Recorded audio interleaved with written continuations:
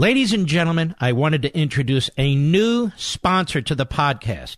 Hillsdale College has been a longtime sponsor of the broadcast, and for the new year, they have graciously agreed to exclusively sponsor the first hour or segment of the podcast. I believe deeply in the principles and mission of Hillsdale College, which I share with you during the upcoming segment. My thanks and appreciation to Hillsdale College for their long partnership with the show, and now the podcast. He's here. He's here. Now, broadcasting from the underground command post, deep in the bowels of a hidden bunker, somewhere under the brick and steel of a nondescript building, we've once again made contact with our leader, Mark Levin. Hello, everybody. Mark Levin here.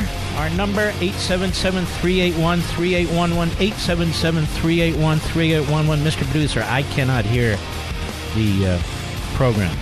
I hear you telling me to go. I do not hear the program. Well. There's a lot to talk about, but there we go. Now I hear the music. All right, you can kill it now. All right, there we go. We got it worked out. We have some new equipment. We've replaced our North Korean equipment with South Korean equipment, I think, so hopefully it'll work in the future. There's been a lot of talk about Steve King. People have jumped out. He should resign. He should be sanctioned. He should be tarred and feathered. He should be hanged from telephone poles. Honestly, I'm trying to get to the bottom of this. I read what he said in the New York Times and how they excerpt it. I heard what Kevin McCarthy had to say. I looked at Steve King's response. It is really a stupid statement. Very stupid. He says, look, that's not the context in which I discussed this. I would encourage the New York Times to release the recording so we can get a full transcript of everything that was said. I don't know why Steve King talks this way. Maybe he's inarticulate. I don't believe he's a Klansman dressed up as a congressman. If he is, that's been news to the people of Iowa for 18 years. And news to the Republican Party for 18 years. And I make no excuses. I've been targeted by neo-Nazis and Klansmen. We've had to have detectives investigate this stuff around here. My home and my business. What was that website called, Mr. Producer? I always forget it. The Daily Stormer. I was the person they hated the most. Always me with a big nose or a Jewish star on my shirt, in a concentration camp outfit, that sort of stuff. So this is serious stuff to me. And if I believe and know for sure that this is where Steve King is coming from, then I'll join the ranks of all the others. But here's the thing that does bother me. So I make no excuses for him. But here's the thing that does bother me. I've been talking about rising anti-Semitism within the Democrat Party in the Obama administration. In much of what Jimmy Carter says,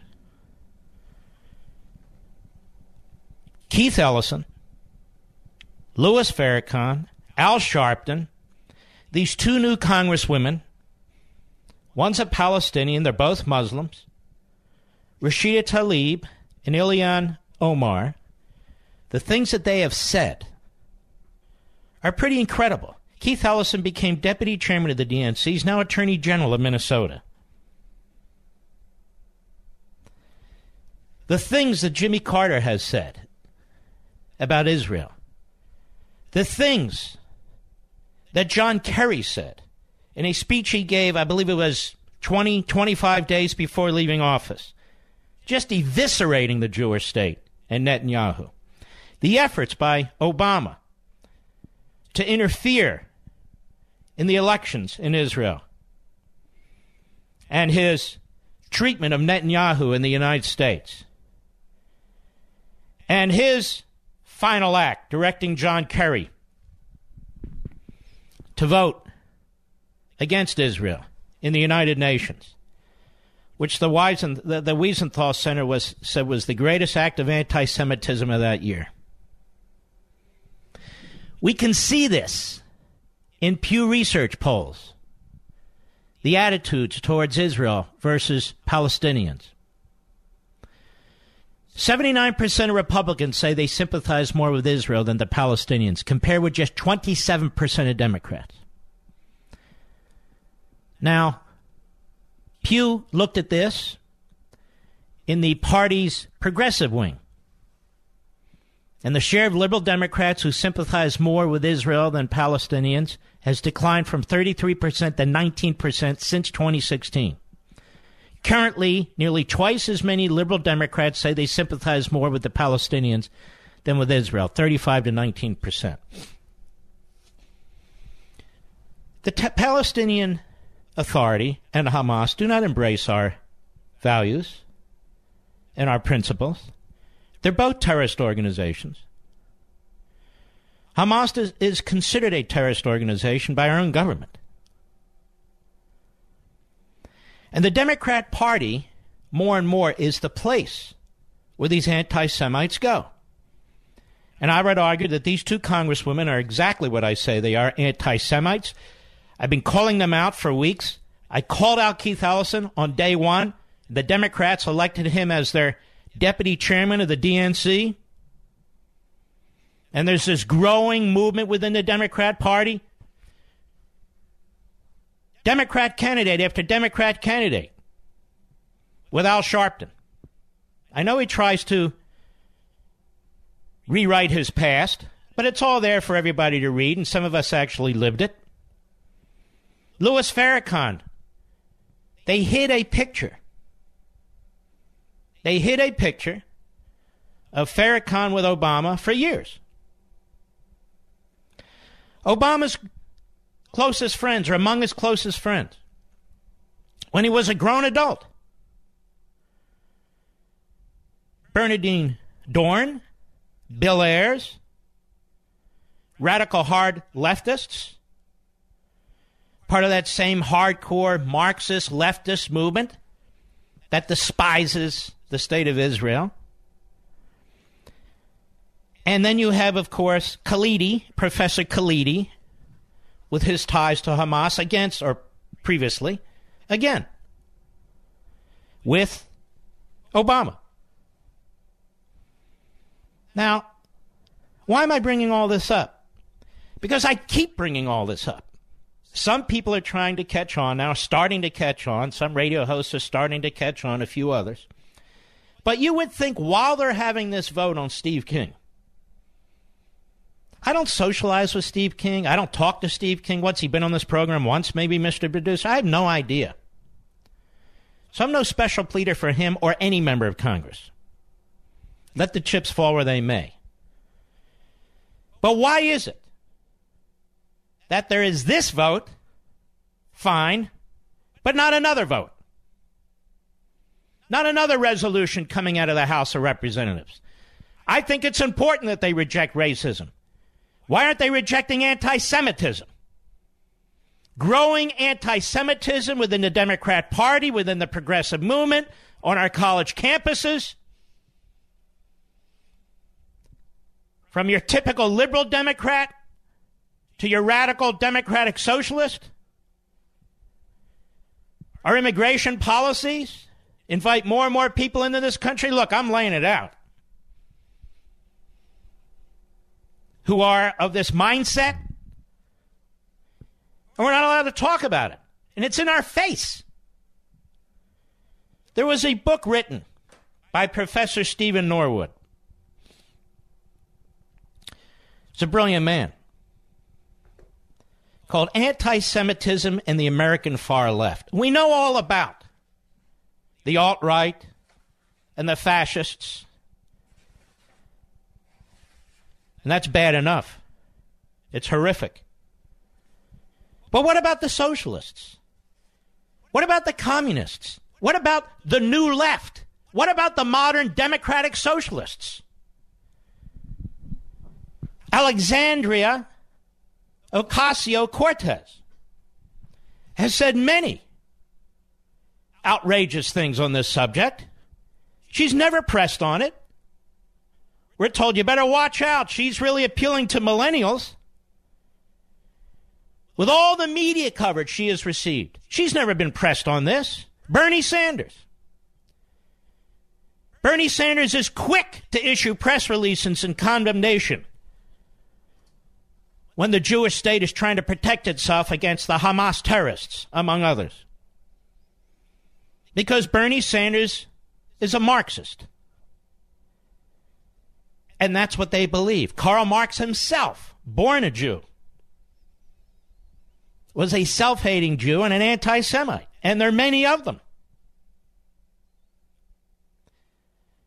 How many times have I gotten behind this microphone and talked about the New York Times? Now a little chattering class in the media, they kind of pick up on this stuff, and that's good. Be nice if they from time to time did some original thinking and research, but they're incapable of it. I get it. Schulzberger in the 30s and 40s. He's a Jew. He's Jewish. He was also a progressive. And he wasn't the only one to conceal what was taking place in Europe. He wasn't the only one. There were many. In the United States Senate today, there are several who voted with Obama on the Iran deal. The government of Israel told us this is an existential threat. You're going to be effectively allowing Iran, which has slaughtered American soldiers, which backs Hezbollah, which in 1983 blew up that Marine barracks and almost 200 of our fellow Americans, who's responsible for the slaughter of more of our soldiers in Iraq than anybody else. A terrorist organization backing Hezbollah as its militia wing. And despite their objections and despite the obvious threat it poses for us, can you imagine ICBMs with nuclear warheads with these throwbacks threatening Los Angeles and San Francisco, then Chicago and Detroit, ultimately New York and Washington? Can blackmail us? Can you imagine? And yet, the prior administration lied through its teeth about the Iran deal, lied to the American people. Remember that Ben Rhodes piece? Proud of how they manipulated the media. Proud. And then, on the way out the door, John Kerry delivers an unbelievably hateful speech against the state of Israel. But none of them have to worry on the left. None of them have to worry in the Democrat Party because they know there'll never be a resolution. There'll never be a censorship vote. There'll never be a condemnation. Nothing. Not even from the Republican leadership. Not even from the Republican leadership. Nothing. Where are all the voices? Look at the Democrat Party. Jimmy Carter. Jimmy Carter has a Jewish problem. He wrote a book, I think it was around 2007, I'm doing this from memory, but I read it. Palestine, Peace Not Apartheid. Absolutely eviscerating the Jews or the Jewish state. Never discusses the Jewish refugees who were prevented from entering Palestine before and after the war in 1939 and 1947. They have a very limited view of history. Goes back about 15 minutes. 15 minutes. Kerry at the UN. The United States votes attacking Israel. First time ever. for holding occupied territory. Occupied territory. That vote, I believe, was in 2016. Actually, it abstained on a UN Security Council resolution condemning Israel for settlement construction. Just listen to the propaganda in the Democrat left-wing media. The West Bank. What the hell is the West Bank? Those of you who read the Bible, those of you who read even ancient history, what the hell's the West Bank? There is no West Bank. That's a term concocted by the Jordanians, who have absolutely no legal or religious or historical right to Judea or Samaria. That's their names. Judea, Samaria. Not the West Bank. It's no coincidence it's named Judea. I'll be right back. Mark Levin.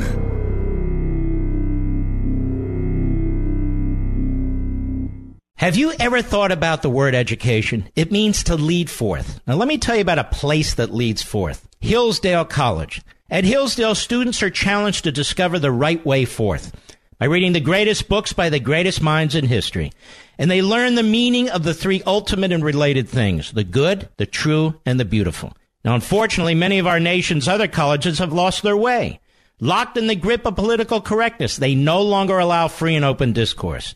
Rejecting the idea of objective truth, they peddle moral and cultural relativism. But as we begin a new year, we can be thankful that none of this applies to Hillsdale College. For almost 2 centuries, Hillsdale has remained true to its original mission, to provide sound learning of the kind essential to preserving civil and religious liberty and intelligent piety. As Hillsdale enters its 175th year, it remains committed to offering its students the very best liberal arts education in the land, as well as to extending its mission nationwide through its many outreach efforts on behalf of liberty. These include free online courses, the publication of its Free Speech Digest and Primus, its Kirby Center for Constitutional Studies and Citizenship in Washington, D.C., and its Barney Charter School Initiative, which is helping to establish classical K-12 charter schools nationwide, pursuing truth and defending liberty since 1844. This is Hillsdale College. Please visit Hillsdale. Go to hillsdale.edu to learn more. That's hillsdale.edu.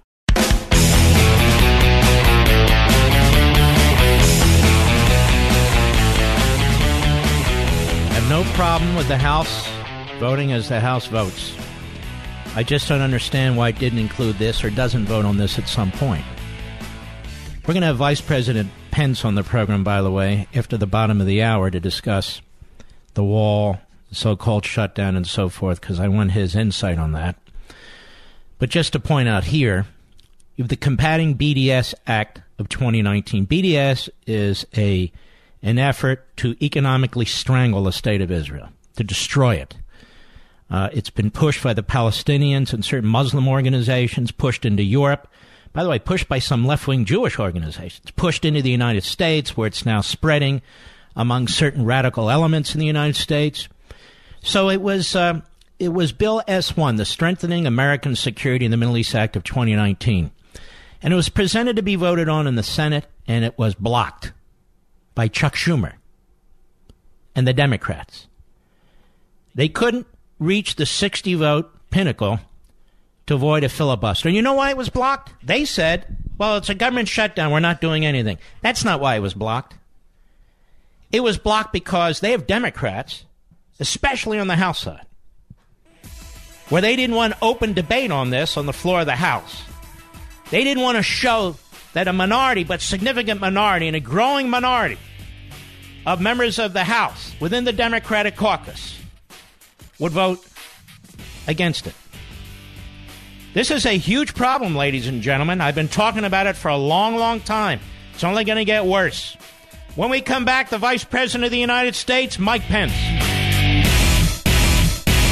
Our nation's oldest colleges were founded to teach students to seek truth, recognize what is beautiful, and hold up what is good. But the vast majority of them have abandoned their missions. Locked in the grip of political correctness, they no longer allow free and open discourse. Rejecting the idea of objective truth, they peddle moral and cultural relativism. Thankfully, none of this applies to Hillsdale College. For almost 2 centuries, Hillsdale has remained true to its original mission, to provide sound learning of the kind essential to preserving civil and religious liberty and intelligent piety. As Hillsdale enters its 175th year, it remains committed to offering its students the very best liberal arts education in the land, as well as to extending its mission nationwide through its many outreach efforts on behalf of liberty. These include free online courses, the publication of its Free Speech Digest and Primus, its Kerry Center for Constitutional Studies and Citizenship in Washington, D.C., and its Barney Charter School Initiative, which is helping to establish classical K-12 charter schools nationwide. Pursuing truth and defending liberty since 1844, this is Hillsdale College. Please visit hillsdale.edu to learn more. That's hillsdale.edu. Hillsdale.edu. Vice President Mike Pence, it's an honor. How are you, sir? Mark, it's great to be back on the program. I'm well. We're in the fight. President Trump is standing strong for border security. We couldn't be more grateful for your support. Well, I'll tell you what, this has been an issue that's been important to me and my audience for decades. And we've had promise after promise from Republican presidents, Democrat presidents, Republican Congresses, Democrat Congresses. They vote in 2006 to authorize it. Then they say they want billions and billions for the wall. Then the President of the United States says, okay, I want a physical barrier, I want a wall, a steel wall, whatever. And look at this, we're at loggerheads. How do you explain this? Well, first thing, I'll explain it in a positive light. We got a saying around here, promises made, promises kept. I mean, if you could define the last 2 years, it would explain why this president is standing so strong on building a wall, having a barrier at our southern border, ending this crisis of humanitarian and security proportions on our southern border, and dealing with illegal immigration. That's because he made a promise to the American people that he'd do it. I mean, whether it was moving the embassy to Jerusalem, whether it be cutting taxes, whether it be rebuilding our military, appointing conservatives to our courts, you talk about it every day. But this president promised it. He's going to keep that promise.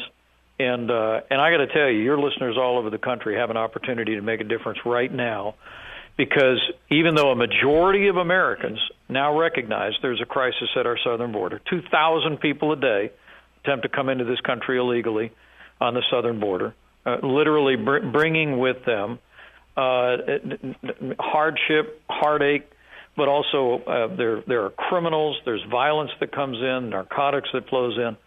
I mean, but in the midst of all of that crisis, as I sit here in my office in the White House, Democrats refuse to even sit down and negotiate. 800,000 federal employees out of work, missing paychecks, a crisis at our southern border, and Democrats refuse to even sit down at the table. The American people deserve better, and your listeners can send the word out far and wide. Call their congressman, call their senator, and tell them we expect you to sit down with the president and deal with the crisis at our border and achieve border security. You know, Mr. Vice President, there's a lot of freshman Democrats in the House who are elected by Republicans and Democrats in fairly Republican districts. And if they go along in this sort of Rockettes chorus line with Nancy Pelosi and the other type of San Francisco Democrats in the hard left, they're likely to lose their seats. Do you think they realize that? I think they do. We're actually getting a lot of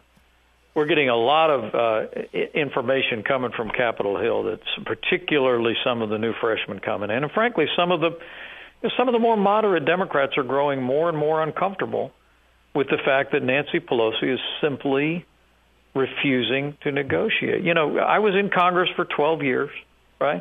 I mean, I know how it works. I mean, at the end of the day, you bring your arguments, the other side brings their arguments. You look for a principled compromise. This president, from the first day of this government shutdown, has been looking for a way to build the wall, achieve border security, but also address priorities for Democrats and Republicans in the Congress. But as I'm sitting here today, literally more than 3 weeks into this government shutdown. Democrats are refusing to negotiate and saying that unless you reopen the government unilaterally, they won't even sit down and find a way forward to achieve border security and reopen the government. And the American people deserve better. I mean, last week, one anecdote, we were in the Situation Room. The president looks at Speaker Pelosi, and he said, okay, here's the deal. If I gave you everything you wanted, I funded most of what remains of the government, and I gave you 30 days to negotiate on Homeland Security's budget, would you give me border security and a wall? She said no. The president said goodbye. Mm-hmm. So this is we know how this story ends. That's why the president is not budging. He's not moving. I'm happy to report to you, Mark, Republicans in the House and Senate have been rock solid, standing with this president. It is time for Democrats to come to the table, tell us what they need. We'll tell them we need a wall and other priorities, and we'll resolve this issue, not just to reopen the government, but so much more importantly, to achieve real border security for the American people. You know, Mr. Vice President, Nancy Pelosi's first election was in 1987. Chuck Schumer's first election was in 1981. So between them, they've been in Washington in power positions for over half a century. They've done absolutely nothing to secure the border. Absolutely nothing. So this president comes in and says, look, not only did I make a promise, I'm the president. I've got to make these national security decisions. I'm the executive. I'm the chief executive. Now, last time I checked, you were in the House for 12 years. Article 1 empowers the House of Representatives to appropriate funds, correct? 100% right. Well, then how do they get away with saying the president has shut the government, the president has shut the government, right, when they appropriate funds? Right. It's amazing to me. And the media take up their position. But there's a recent Quinnipiac poll that seems to be very interesting, isn't there? Well, there is. I mean, we don't like citing polls around here. The president just likes to focus on what did we tell the American people we're going to do? Let's go fight to get it done. But a majority of Americans now recognize there's a crisis on the southern border. And here's the news flash. They're right. I mean, we went on television. The president went in a nationally televised address in the Oval Office last week. 2,000 illegal migrants attempt to come into our southern border every single day. For the first time ever, the vast majority are families and unaccompanied minors that have been exploited by human traffickers and cartels and enticed to make the long and dangerous journey. There's a deluge of drugs that comes in north. 2018, Customs and Border Patrol seized over 800,000 pounds of drugs. 90% of the heroin that claims 300 lives every week across this country comes through our southern border. 17,000 people with criminal convictions were apprehended attempting to illegally come into our country through the southern border last year. We see again today another migrant caravan headed north from Central America. I mean, the American people get it. They want action. This president and I and our entire administration are determined, with the strong support of Republicans in the House and Senate, to deliver on border security for the American people. But as I sit here today, Democrats refuse to negotiate. They refuse to even discuss a way forward.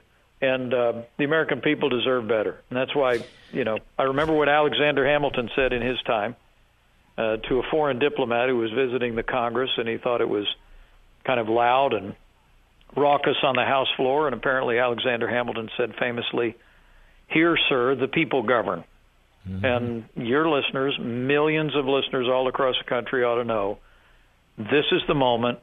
Now's the time. We have a president who's willing to stand strong to achieve real border security, to build a wall.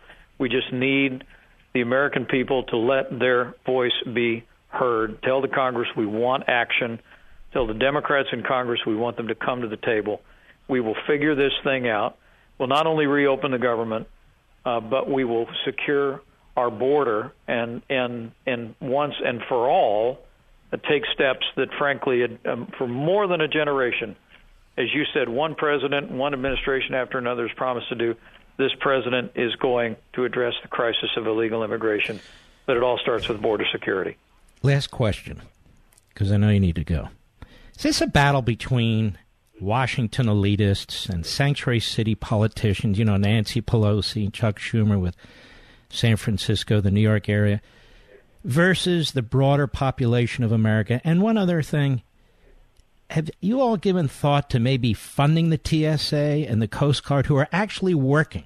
They're not furloughed. They're actually working. They're federal law enforcement, funding those federal employees who are currently at work. Well, look. I slipped two questions there under one question. You did. And let me be clear. One of the things this president has done different than President Obama, and you remember under the shutdowns for President Obama, they were putting sawhorses up around the Washington Monument, for crying out loud. I mean, yes. What President Trump has directed our team to do is to mitigate the impact of this partial government shutdown on everyday Americans to the greatest extent possible. We're talking to members of Congress about making sure our Coast Guard's taken care of. We found a way to keep the national parks open for the American people. Tax refunds are going out. Food stamps are going out. We're not playing games here. But again, the president's made it very clear he's not interested in reopening the government when the Democrats refuse to negotiate or refuse to accept that we need a physical barrier on our southern border. But our door's open. We're sitting here. We're ready. President had members of Congress over today. We met over lunch. We continue to stand ready. Wait a minute. Bring our priorities members of today, Congress, bring their priorities, and we'll do it. Members of Congress came over. Democrats? You know what? Republicans and Democrats were invited, but again, to my whole point, all the Democrats refused to come over. All right. And have lunch with the President of the United States. That's what your millions of listeners deserve to know. We have a crisis on our southern border, and Democrats in the House and Senate refuse to even negotiate to bring an end to that crisis, let alone an end to this partial government shutdown. I think most Americans expect the Congress to sit down at the table, find a way forward. We're ready to find that way forward. The president's not going to compromise on building a wall or his commitment to border security. But if Democrats have other priorities, other things they want to see addressed, we'll listen. But it's got to achieve border security for the American people. I think part of the problem here is, unfortunately, the way the hierarchy in the House in particular is, you have sanctuary city politicians, Pelosi and others, who are leading the Democrat Party, who are representing sanctuary city a sanctuary city mentality versus all the rest of the country that says, yeah, we're a country, secure the border, keep the criminals out, figure out who's trying to get in here, keep the drugs out of here. That's common sense. Am I right or wrong? It's one of President Trump's favorite words. We're just talking about common sense here. And as I travel across this country, it's what I hear the American people tell us to do. Back in Indiana, we have a saying out in farm country that is, good fences make good neighbors. Right? Right. A strong border will improve the lives, the security of the American people, but it will also create. If we have that steel barrier on the southern border, we reform our asylum laws, we redouble our commitment to border security. The human traffickers and the cartels that take cash to exploit these vulnerable families in Central America and entice them to make the long and dangerous journey, they won't have the ability to make that argument the way they can make it today. It is the most humanitarian thing we can do is secure our border for the American people, for all concerned. And your listeners ought to let their voice be heard, Mark, that it's time for the Democrats to come to the table and join us in achieving real border security for the American people. Well, you've got millions and millions of people here who support you, who want you all to stand strong, stay strong, and we are activists. And Mr. Vice President, I want to thank you for your time. It's an honor to be with you, Mark. You know I'm a fan, and we just appreciate your voice and your strong stand, and we will continue to stand firm for border security for the American people, and we appreciate your support. All right. God bless, sir. Yeah. God bless you. Bye-bye. Mark Levin.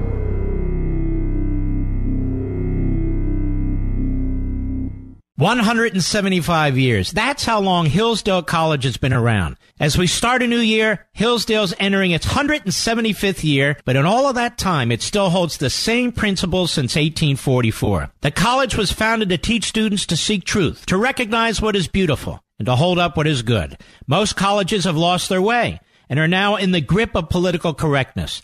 They reject the idea of objective truth and peddle moral and cultural relativism. Not Hillsdale College. Hillsdale continues to provide sound learning essential to preserving civil and religious liberty. Hillsdale is my favorite college because it has stayed true to that mission and extends it nationwide on behalf of liberty. From its free online courses to its free speech digest and Primus, from training leaders at their Kirby Center in Washington, D.C., to helping establish classical K-12 charter schools nationwide, Hillsdale is educating Americans to restore our freedom, pursuing truth and defending liberty since 1844. This is Hillsdale College. Please visit hillsdale.edu to learn more. That's hillsdale.edu.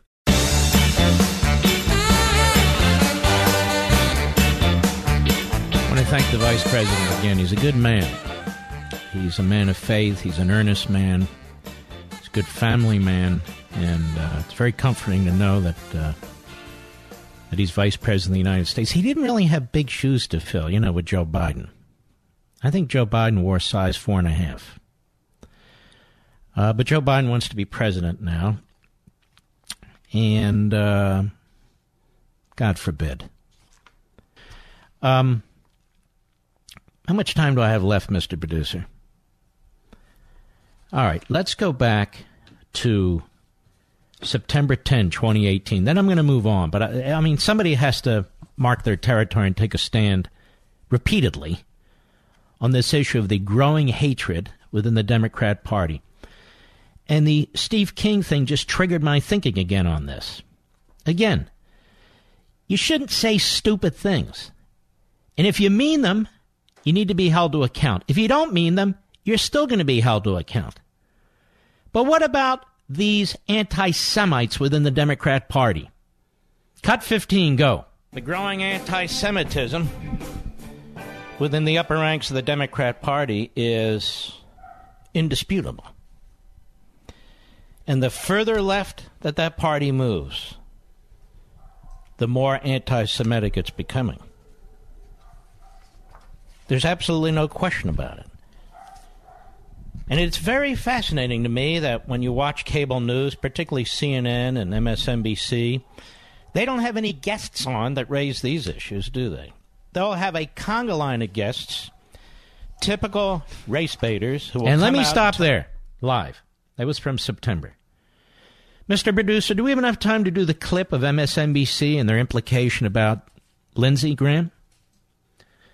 Hit that immediately. Go. Before Donald Trump got elected, Lindsey Graham called Donald Trump a racist, xenophobic bigot. That is Lindsey Graham's words. I doubt Lindsey Graham could tell you Donald Trump's had a change of heart in the last 24 months. I bet what the change of heart has been with Lindsey Graham, not the president. Or it could be that Donald Trump or somebody knows something pretty extreme about Lindsey Graham. We're going to leave it there. Why did you raise that? What are you trying to imply? This is Stephanie Ruhle, R-U-H-L-E. Most of you haven't heard of her, but she's a regular staple on MSNBC. She's an anchor. She's a journalist. She hosts that program. Hat tip, Washington Free Beacon. So she's a homophobe. She is suggesting that Lindsey Graham is gay. Now, what will MSNBC do about that? They have a high tolerance for bigotry over there. Ask Joy Reid, Al Sharpton, Stephanie Ruhle. Nothing. Not a damn thing. These are supposed to be, well, you know what they are. I'll be right back.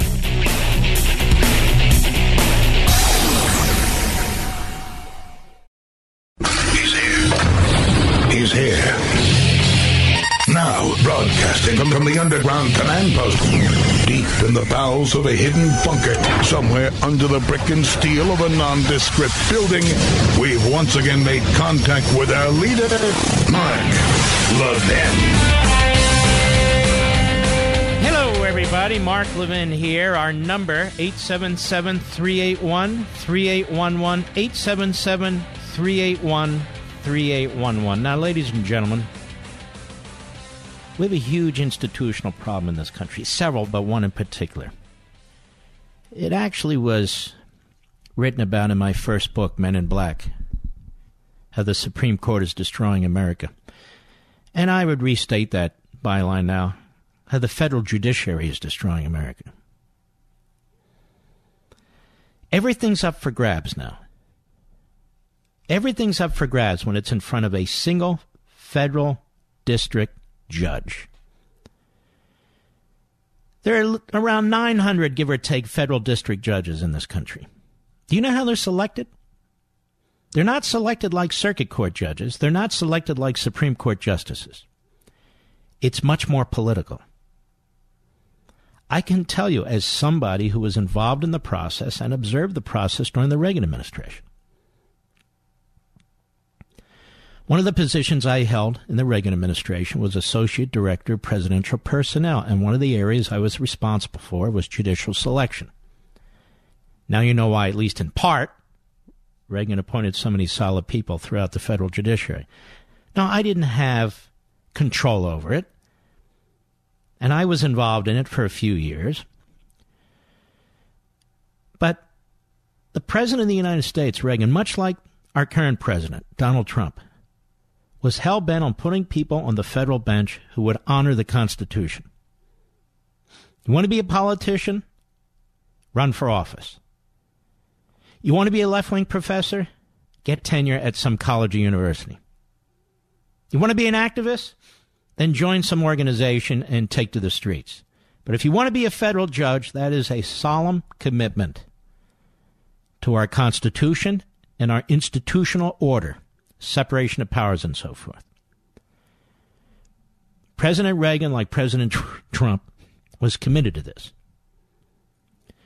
But just so you know how district court judges are selected, there's a compromise that takes place. Let me explain what I mean. And this has been the tradition over many, many, many decades. There's bargaining that takes place over district court judges because there's many of them. So let's say there's 3 vacancies in the state of California, at least when I observe this. The Democrat senators would say, I'm going to put a hold on the Reagan nominees.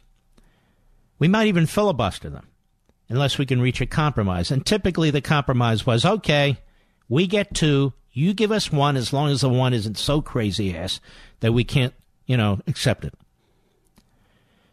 That's why it's important when you read or you hear that's a Reagan-appointed judge, and yet look at that Reagan-appointed judge, or for that matter, a Bush-appointed judge, or another Bush-appointed judge, or even a Trump-appointed judge. You go, wow, even a Trump-appointed judge did X, Y, Z. Fine. Who is that judge, and who recommended that judge? Maybe that was one of the compromise judges. When it comes to the appellate courts, at least when I was at the White House, no such compromise. I don't know if either of the Bushes, hopefully not, caved on that. I don't think President Trump has in any respect. So that kind of horse trading doesn't go on at the circuit court level, and it certainly doesn't go on at the Supreme Court level. So you have these federal district judges, several of them in the major metropolitan areas, obviously not so many in rural areas, and you've got these organizations that are national organizations with individuals they represent or choose to represent in districts, in district court jurisdictions, who are known to be more liberal, more activist than in other parts of the country. And the judges, those who are social activist litigators, look at the list of judges, and even though they're typically randomly picked, They know that in San Francisco, more of the district court judges in that city, in that metropolitan area, are of the Obama ilk than they are of the Trump ilk, or even the Bush ilk. Or they might be one of the compromise with Barbara Boxer in the past, or Feinstein in the past. So they forum shop.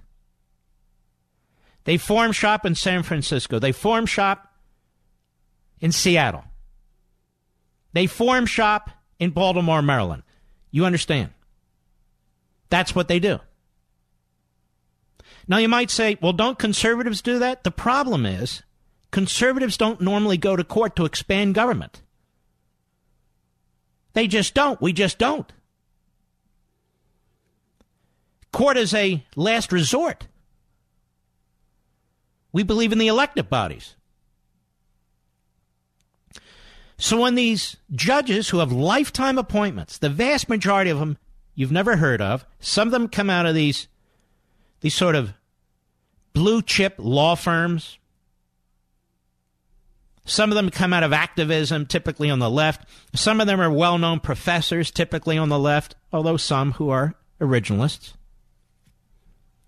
They get lifetime appointments. And when these district court judges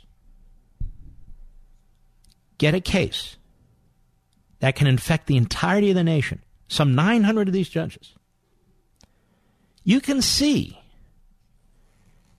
that the percentages against a conservative/Republican president is much worse than against a Democrat/liberal president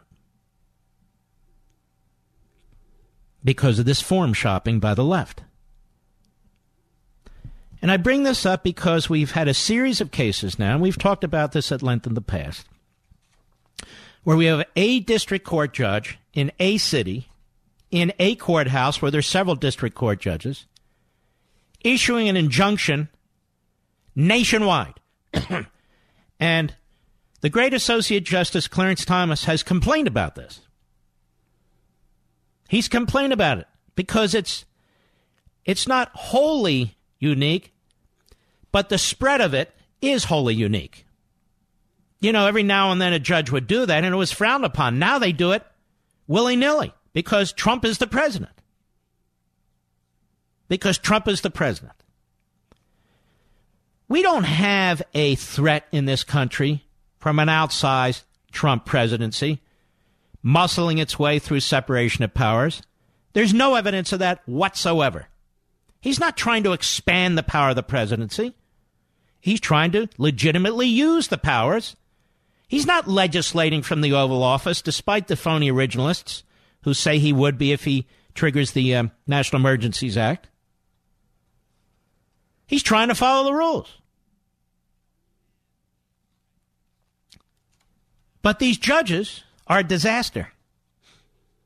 A disaster. This is from our buddies at Right Scoop. And now the injunction on Trump's Obamacare rule is nationwide. You already know that the other day a judge in California blocked a Trump rule that allowed employers with religious or moral objections to opt out of Obamacare's contraception coverage.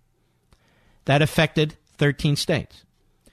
So a judge countermanded the President of the United States, the head of the executive branch, who's overseeing Obamacare, and the infinite regulations involved. And one of the things the president did is he said, you know, this regulation that was put in place by the Obama administration, I'm yanking it. And a federal judge, a district court judge in Pennsylvania said, oh, no, you're not. I don't agree with you. A Pennsylvania district court judge issued a nationwide injunction Monday afternoon just as the new policy was slated to take effect. The ruling came less than 24 hours after a California district court issued a more limited stay in 13 Democratic states and the District of Columbia while challenges are being argued. The rulings in rapid succession, both by judges appointed by Barack Obama, forum shopping. And so when the Chief Justice said, we don't have Obama judges, he was lying through his teeth. Are the latest legal twists in a dispute over an expansion of health benefits for women under the Affordable Care Act that has wound through the courts for years. It's not an expansion of health benefits, it's contraceptives. Contraceptives that teenagers go into drugstores and buy for pennies almost. The dispute centers on the issue of religious liberty, specifically the extent to which the government should carve out exceptions for churches, religious groups, and even non-religious employers that object to birth control coverage based on their beliefs. Now, I know there's a part of the Constitution in the First Amendment that protects religious liberty. I know nothing in the Constitution that protects, well, not even protects, that compels the taxpayer through the federal government to pay for contraceptives. Nothing.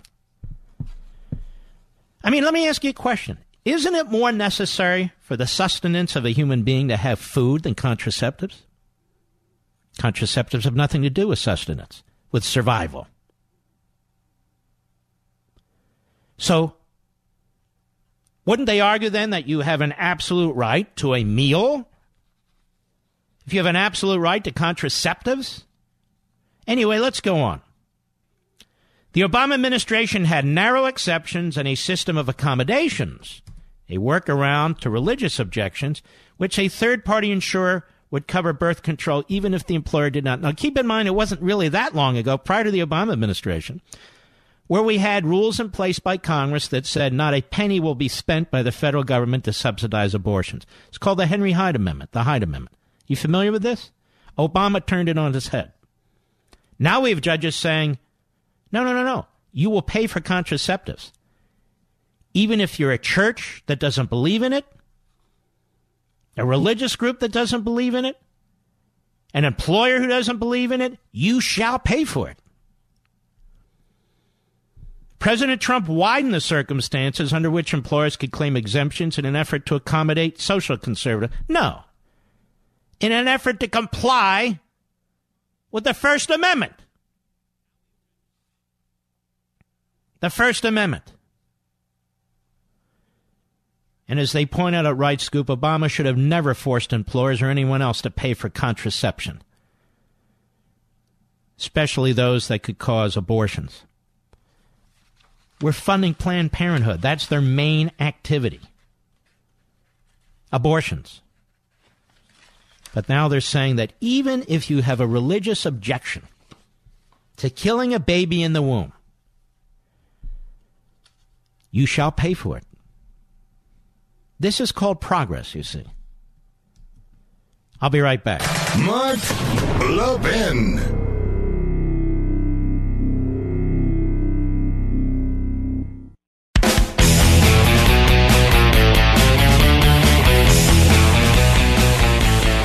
Just continuing briefly where I left off on judges and so forth. See, the problem is this at its bottom line. Liberty is used, freedom is used by tyrants to destroy it. We haven't quite figured out how to prevent that without destroying it ourselves. When a judge is an originalist / conservative, but a constitutionalist is what we're talking about, and another judge is an activist, the playing field has always changed. That's why the left during these judicial confirmation hearings always say, you're going to follow judicial precedent, right? You're going to follow judicial precedent, right? Because they do not want a judge to follow the original meaning and intention of the language and the activity behind the Constitution.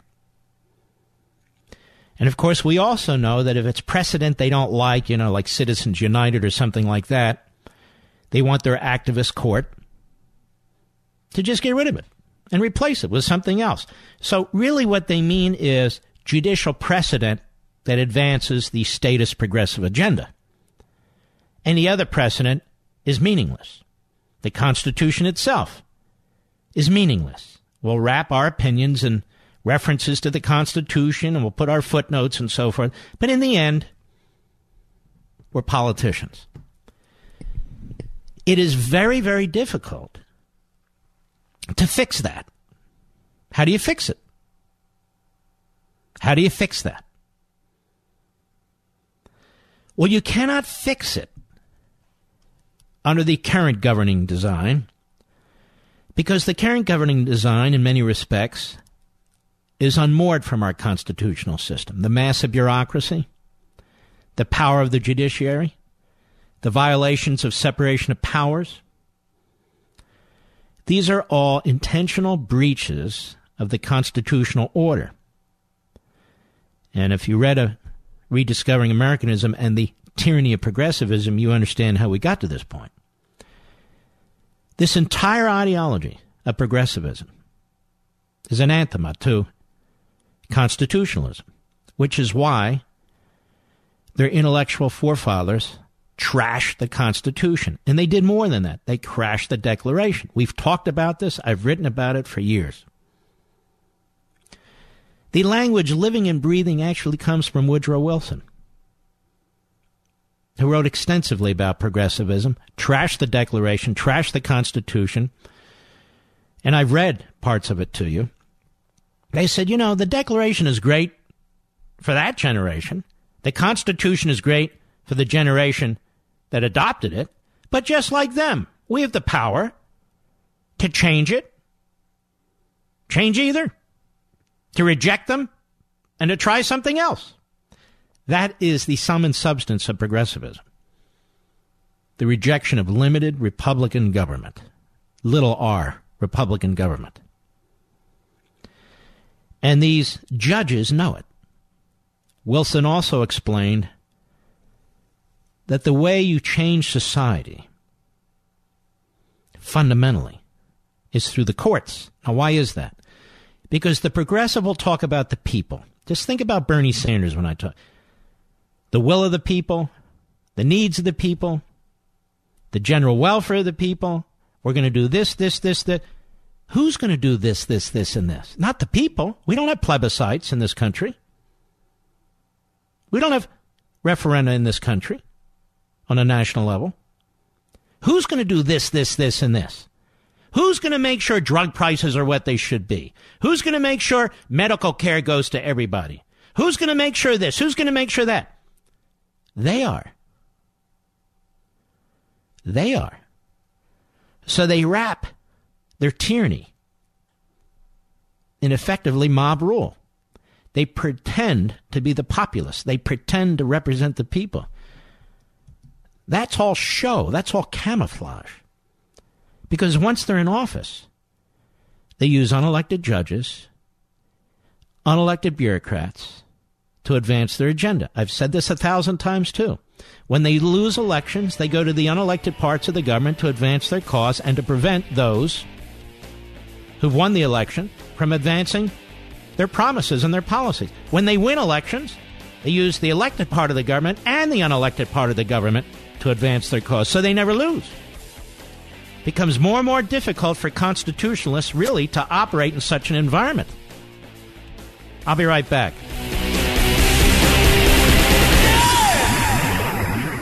With a daily fake news dump pouring through your TV, mobile phones, and computers, you may have missed some real news like the recent study in the journal Cell Metabolism. Scientists suspected a correlation between growing rates of obesity and processed foods, but what this study discovered was that these foods also appear to lead people to overeat. Here's the bottom line. You need fresh fruits and vegetables in your diet, which is why I recommend that you start taking Field of Greens by Brickhouse Nutrition. Just one scoop of Field of Greens has a full serving of real USDA-certified organic fruits and vegetables.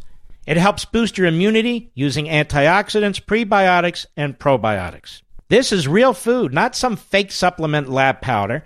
Just read the nutrition facts panel on the side.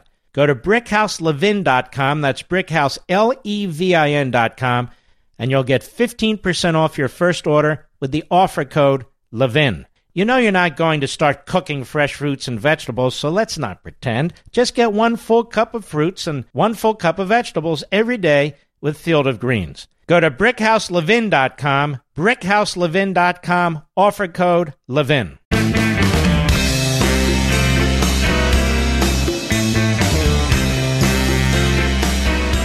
Now, over the coming weeks, you're going to hear me defend liberty. defend capitalism. Defend you. Defend you. And one of the top issues on my mind and on your mind has to do with pharmaceutical prices.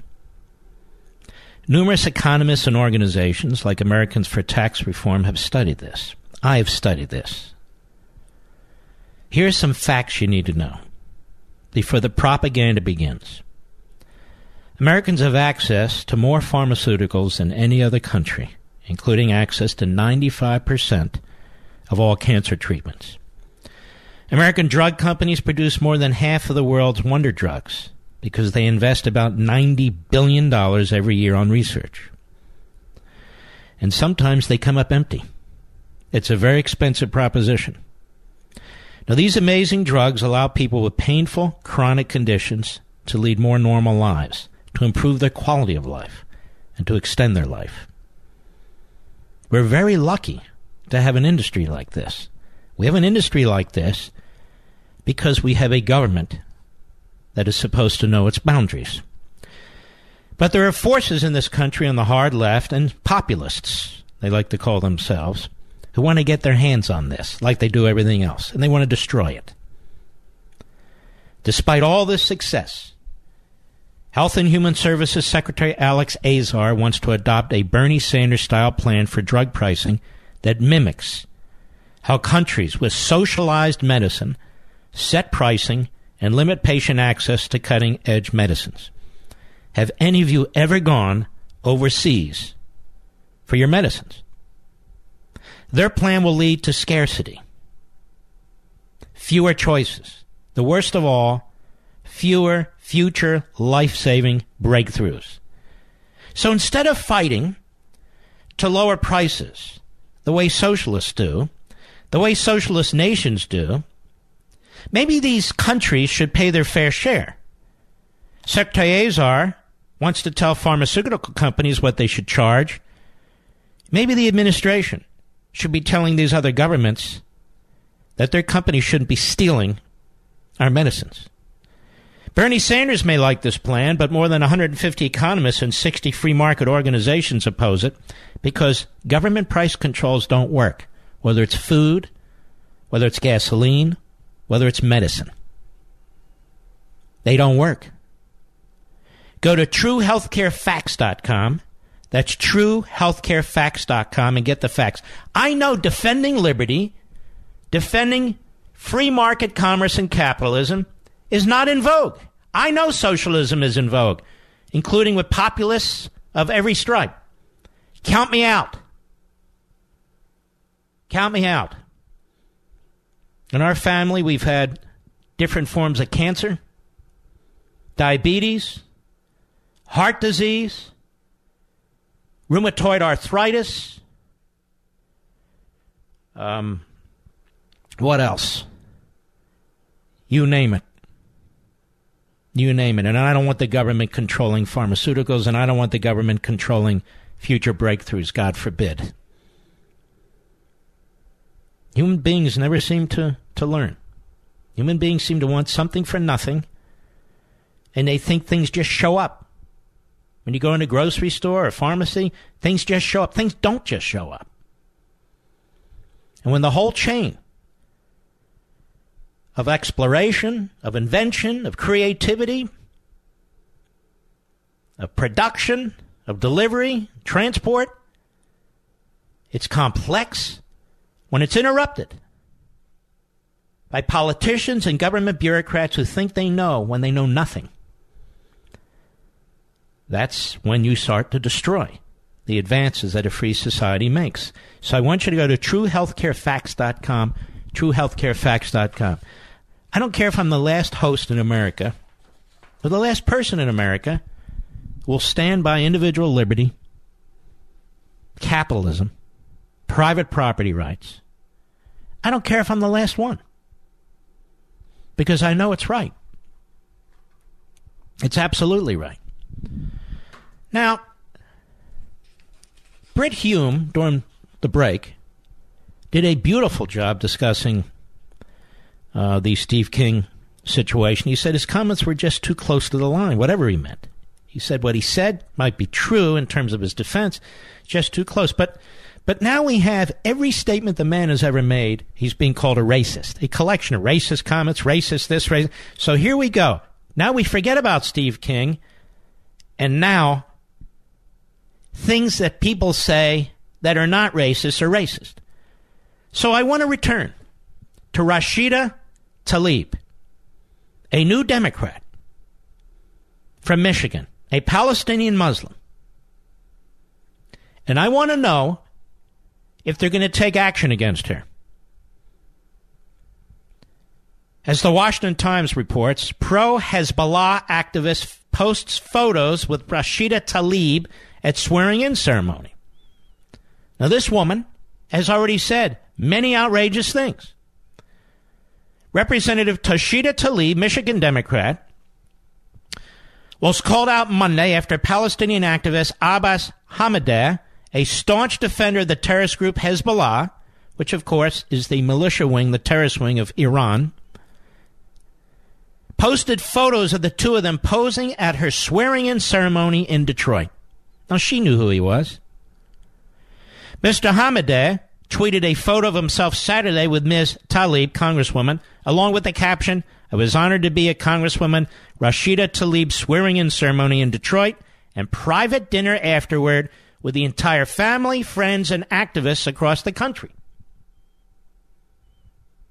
Now, why isn't this piquing the concern of members of Congress? If we're going to address these things, then damn it, let's address them all. Critics were quick to point out that Mr. Kamida, a co-founder of the pro-Palestinian group Al-Auda, which means right of return, which means, elimination of the Jews in their homeland, has a history of praising Hezbollah leaders such as Sayyid Hassan Nasrallah and declaring that Israel has no right to exist. In December 2015, Mr. Hamadeh called convicted terrorist Samir Kantar a legendary Hezbollah martyr days after he was killed in an explosion in Damascus. Kantar was convicted of murder and terrorism for his role in a 1979 attempted kidnapping that resulted in the deaths of 4 Israelis, but was released in a 2008 Israeli-Hezbollah prisoner exchange. This is the Congresswoman and her buddy. This is her buddy. Max Samarov, Executive Director for Research and Campus Strategy for the pro-Israel group Stand With Us, said that Mr. Hamadeh has a long record of incendiary rhetoric. Just one example. He called Hezbollah leader Hassan Nasrallah the most honorable man on earth, referring to a February 26 social media post. Hassan Nasrallah has made genocidal threats against Jews. He's actively aided the dictator Bashar al-Assad in the mass murder of the Syrian people. You believe this? So there's a litany of disturbing comments along these lines, Mr. Samarov said. No members of Congress, Republican or Democrat, should be associating with people who are racist or who support violence against innocent people. Can we at least have somebody in the Democrat leadership, somebody in the Republican leadership speak out about this and call for action? What about Bobby Rush? Maybe he'll do something. Liz Cheney, where are you? He said Al-Auda has expressed a lot of really extremist views. I see them as a hate group. Now, Mr. Hamadeh responded to a social media criticism Monday by doubling down on his past posts at Israel, tweeting, "The illegal terrorist entity of Israel doesn't have a right to exist on top of stolen Palestinian land. Criminal Zionists are going apes over one picture. Imagine when we take selfies in a liberated Jerusalem," he tweeted. "I was honored to be a Congresswoman Rashida Tlaib swearing in Detroit, and a private dinner afterward with the entire family, friends, activists across the country."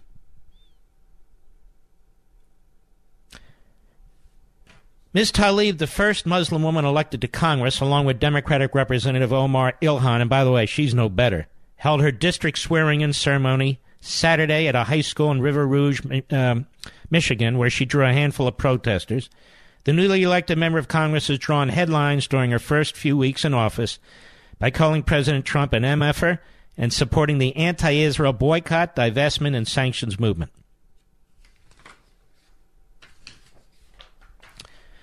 Now, it seems to me, ladies and gentlemen, any member of Congress who is associated with people who are associated with and or praising terrorists should at least draw the ire of her colleagues or their colleagues, don't you think?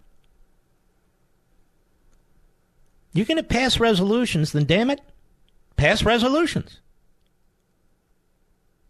She's not going to be denied any committee assignment. She's not having to defend herself. Why is that? Why is it that the Democrat Party elected Keith Ellison deputy chairman? Why is it that the Democrat Party embraces Al Sharpton? Why is it that top officials in the Democrat Party want to be seen with Farrakhan? Why is that? I'll be right back. Mark Levin.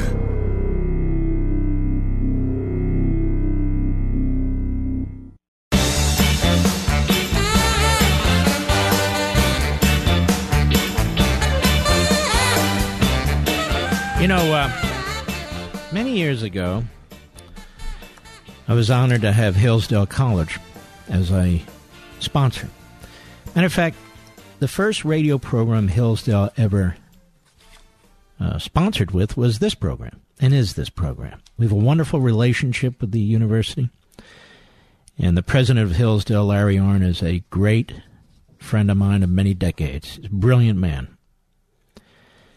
And Hillsdale's 175 years old. That's how long Hillsdale College has been around. And all that time, it still holds the same principles it held since 1844. The college was founded to teach students to seek truth, to recognize what is beautiful, and hold up what is good. And you know, most colleges have lost their way and are now in the grip of political correctness. They reject the idea of objective truth and peddle moral and cultural relativism. They're propaganda mills, they're indoctrination mills, and that's part of the problem, which is why Hillsdale is so remarkable and special. And as each year goes by, it's even more so. Hillsdale continues to provide sound learning essential to preserving civil and religious liberty. A brilliant faculty. Brilliant students. Very tough to get into Hillsdale College. And Hillsdale is my favorite college because it has stayed true to their mission and extends it nationwide on behalf of liberty. It teaches beyond its campus. It reaches out to you. From its free online courses to its free speech digest and Primus, from training leaders at their Kirby Center in D.C. to helping establish classical K-12 charter schools nationwide, Hillsdale is educating Americans to restore our freedom. Pursuing truth and defending liberty since 1844, this is Hillsdale College. Go to levinforhillsdale.com, Levin for Hillsdale.com. You realize Hillsdale College has been around about as long as the New York Times? And tell me, which has been better for America? Which has been more honest with America? Which has been more transparent for America? Which upholds our freedom of speech and freedom of the press more? Hillsdale College or the propaganda sheet called the New York Slimes? The answer is Hillsdale College. Now, ladies and gentlemen, the partial government shutdown. Why is the partial government shutdown? Why do they include snow days and the weekends and holidays, Christmas and New Year's? Because the media keeps hyping this. Now, I have no doubt for the people who are not at work, this is a pain in the neck. Well, join the rest of society. You know, I can't be sure if I'll be here one day to the next. There's a lot of people who are listening to my program right now who don't take a penny from the federal government, who are struggling. They're struggling. They're working 20 hours a day. They're driving trucks. They're driving cabs. Or they're waiters at restaurants. They're hairdressers. You name it. Mechanics, electricians, plumbers. When you have a recession, what do you think happens in the private sector? What do you think happens to all these American citizens who don't work for the government, who don't have Congress passing bills ensuring that they will receive money? Things need to be put in perspective. I know that a certain small percentage of the people listening to me hate me for saying these things. But this is reality.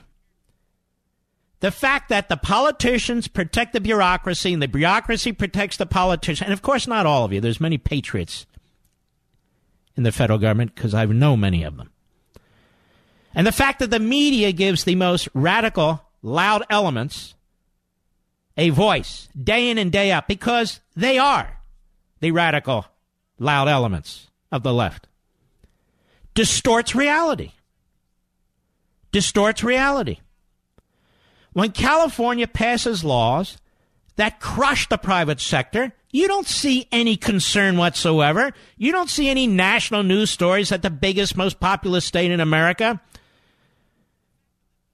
the most populous state in America, Alaska would be the biggest, but you get the point, is killing private sector jobs, and all these people are going to lose their jobs or they have to move to another state. You never see stories like this. You know, when you outlaw straws, I know this sounds funny, you're destroying a whole bunch of businesses. From raw material producers to producing the finished product, to shipping the finished product, to shoving the finished product. Now they're talking about banning plastic bags in New York. Abortions, they want to expand. Plastic bags, they want to get rid of. And when you have a Mayor DeCamio who talks about literally confiscating private property, apartment buildings, from landlords, if he and his cabal of left-wing kooks don't think the tenants are being treated fairly, that has consequences for people in the private sector. It destroys lives. It destroys jobs. It destroys investment. When you have rules that are so onerous, compelling somebody who opens a small business, even a family business, a pizzeria, let's say, to pay for all the health care, to give 2 weeks off, those businesses can't survive. And when they close, you're affecting an entire family and all the employees and all the people who service that restaurant. Do you ever see a story about that? Never. Do you ever see a story when the iron fist of government, whether it's some local kook like de Blasio, some statewide kook, some national kook, do you ever see a story how the federal government destroys jobs? How the federal government destroys businesses? How the federal government destroys lives and puts people out of work? Well, you know it does. So do states and localities. Where are all those stories? Where are all those hardships? Nobody gives a damn. That's the problem. I'll be right back.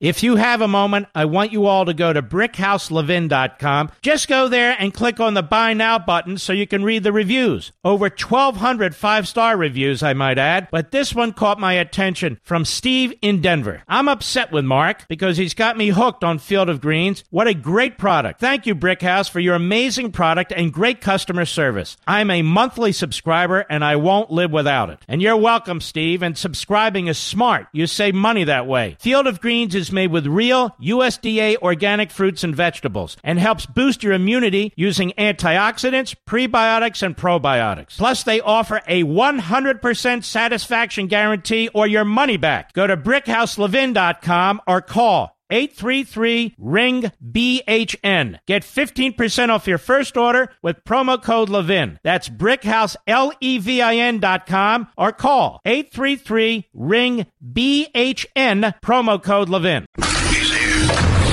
He's here. Now, broadcasting from the underground command post, deep in the bowels of a hidden bunker, somewhere under the brick and steel of a nondescript building, we've once again made contact with our leader, Mike Levin. everybody. Mark Levin here. Our number, 877-381-3811. 877-381-3811.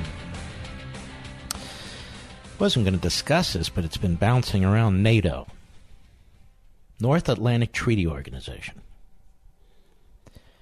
It's kept the peace in Europe since World War II.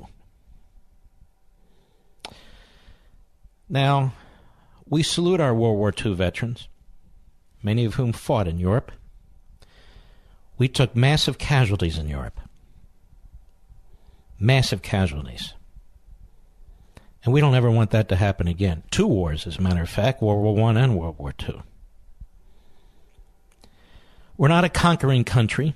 We're not an imperial country. We're not a colonial country, despite what the left tells our college students day in and day out, brainwashes them. We're a great country, peaceful country. 1,000 years from now, that's how the historians will see us, and they'll wonder why we destroyed our country from within, given what a magnificent experiment in humanity it is. The North Atlantic Treaty Organization, I have no problem with the president pounding on these various countries to pay their fair share, and they should. And they're paying $30 to $35 billion more they did last year than the year before. That's good. But the Russians are on the rise. The Chinese, obviously not in Europe, but close enough. Closer than here. They're on the rise. And who the hell else knows what's going on over there? But when you consider the amount of men we lost and the battles that were fought, why in the hell would we get up and leave? Why in the hell would we get up and leave? I don't understand. Do we not need forward bases for our bombers? Do we not need forward bases? We put our heavy equipment, tanks, armament of other sorts, so we can move them from here to there? Think we can move everything out of Norfolk and San Diego? Just boom, boom, boom. It doesn't work that way. We don't have the capacity. If we're attacked somewhere or threatened somewhere, we don't have the capacity to move all this equipment, all this personnel from the continental United States or even Alaska or Hawaii and have everything pre-positioned in the continental United States or Alaska and Hawaii. We have resources, human and material resources, positioned in strategic parts of the world because we know there are dangers. Communism is on the rise in China. Fascism is on the rise in Russia and everything in between and beyond. We need to be able to act.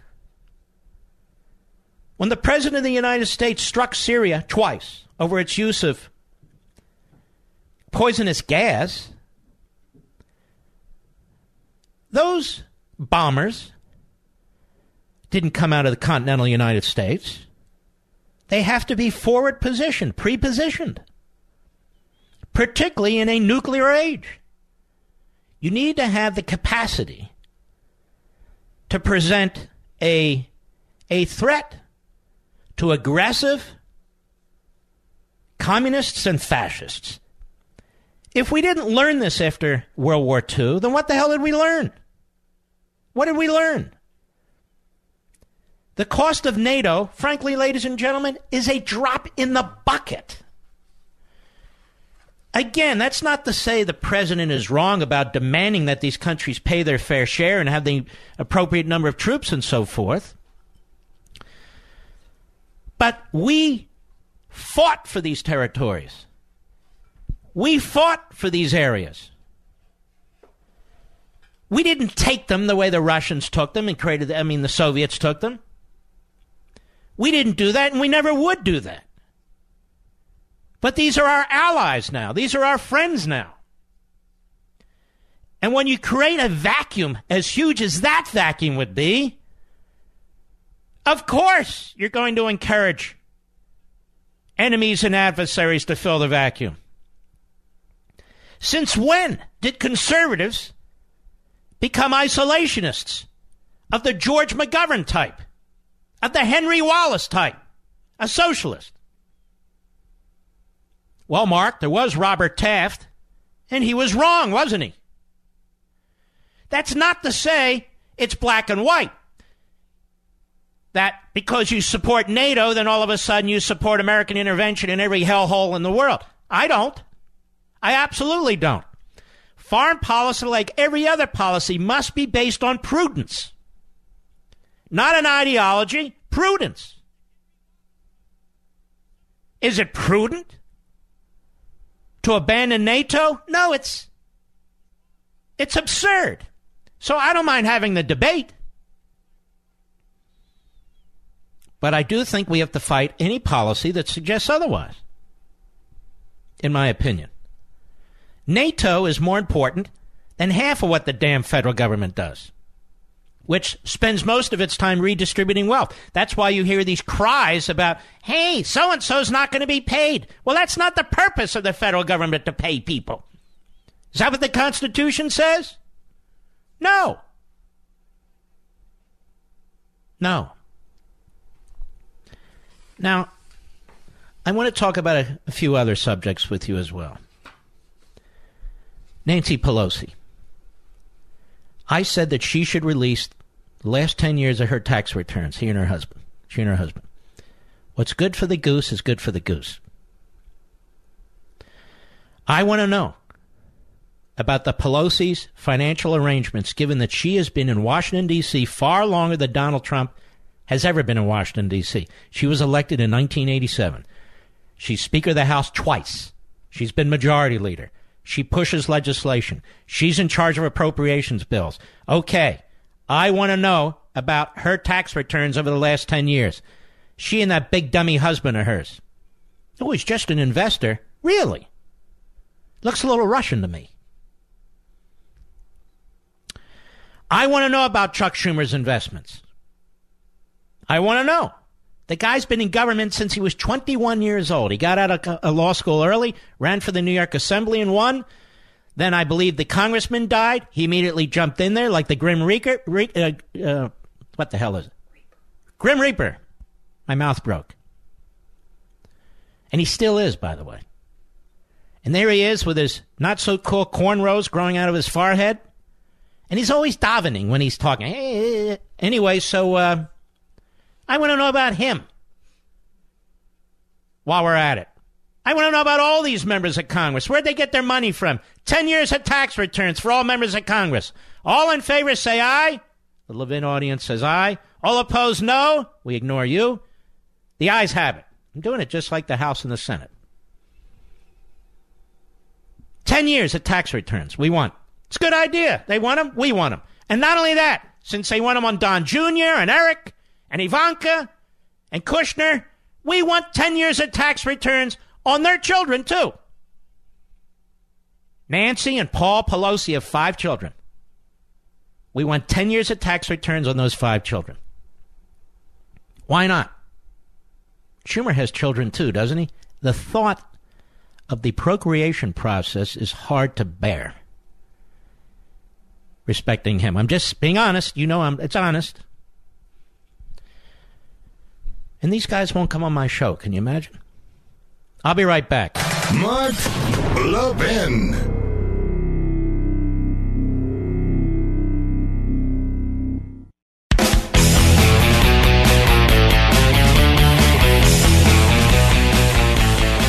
Let's go to Bob in New York, the great WABC. Go. Yeah, hey, Mark. Hello. You know, when you started talking about the government workers that are not getting a paycheck for a while, in February of 2009, I lost my job a month to the day after Obama took office. Were you in government? No, I was not. I'm in the private sector.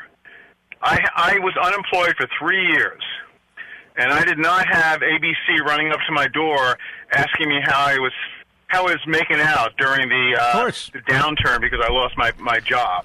You know what's interesting? I was unemployed once for 13 months. This is decades ago. I went through everything. I went through my IRA. I had to pay the penalty somehow the following year. I borrowed money from family members. I took all the equity out of my house. I mean, we were going broke. And then I clawed my way back. Nobody guaranteed me a damn thing. And so this is the reality in the private sector, is your point. Yeah, Mark, and that where you were is where I am now. I'm clawing my way back. There were no guarantees, and no news outlets came to my door to feel sorry for me, to ask me how I was doing when I lost my job. But somehow federal employees lose their job or don't get a paycheck for a week, and we're supposed to all feel so bad. I mean, I think it's a dose of reality. I'm not celebrating it, but on the other hand, we shouldn't have two classes of citizens. One class immune from the economy or political decisions, and another class which has no protection whatsoever because we live in the private sector, and it's that second class that funds the first class. That's a problem, isn't it? It is. And to be quite honest with you, why do we have non-essential employees working at the taxpayers' expense? Well, I know it's a funny line, but what they mean by that non-essential versus essential is non-essential employees are still needed, but there's a period of time where they can actually function without them, and they have to function without them because if the quote-unquote government's going to be shut down, certain people are not going to be able to come in. So they have to make a distinction. Mark, I've done some work in D.C., and I've been in and out of government buildings, and believe me, a lot of the people in those buildings are not essential. No, I understand that, and I've been in some private buildings, and I see a lot of people roaming around, too. I got it. But apart from those kinds of illustrations, I'm just saying how it works. No, all right, my friend, you made your point. It's time to roll along here. God bless us.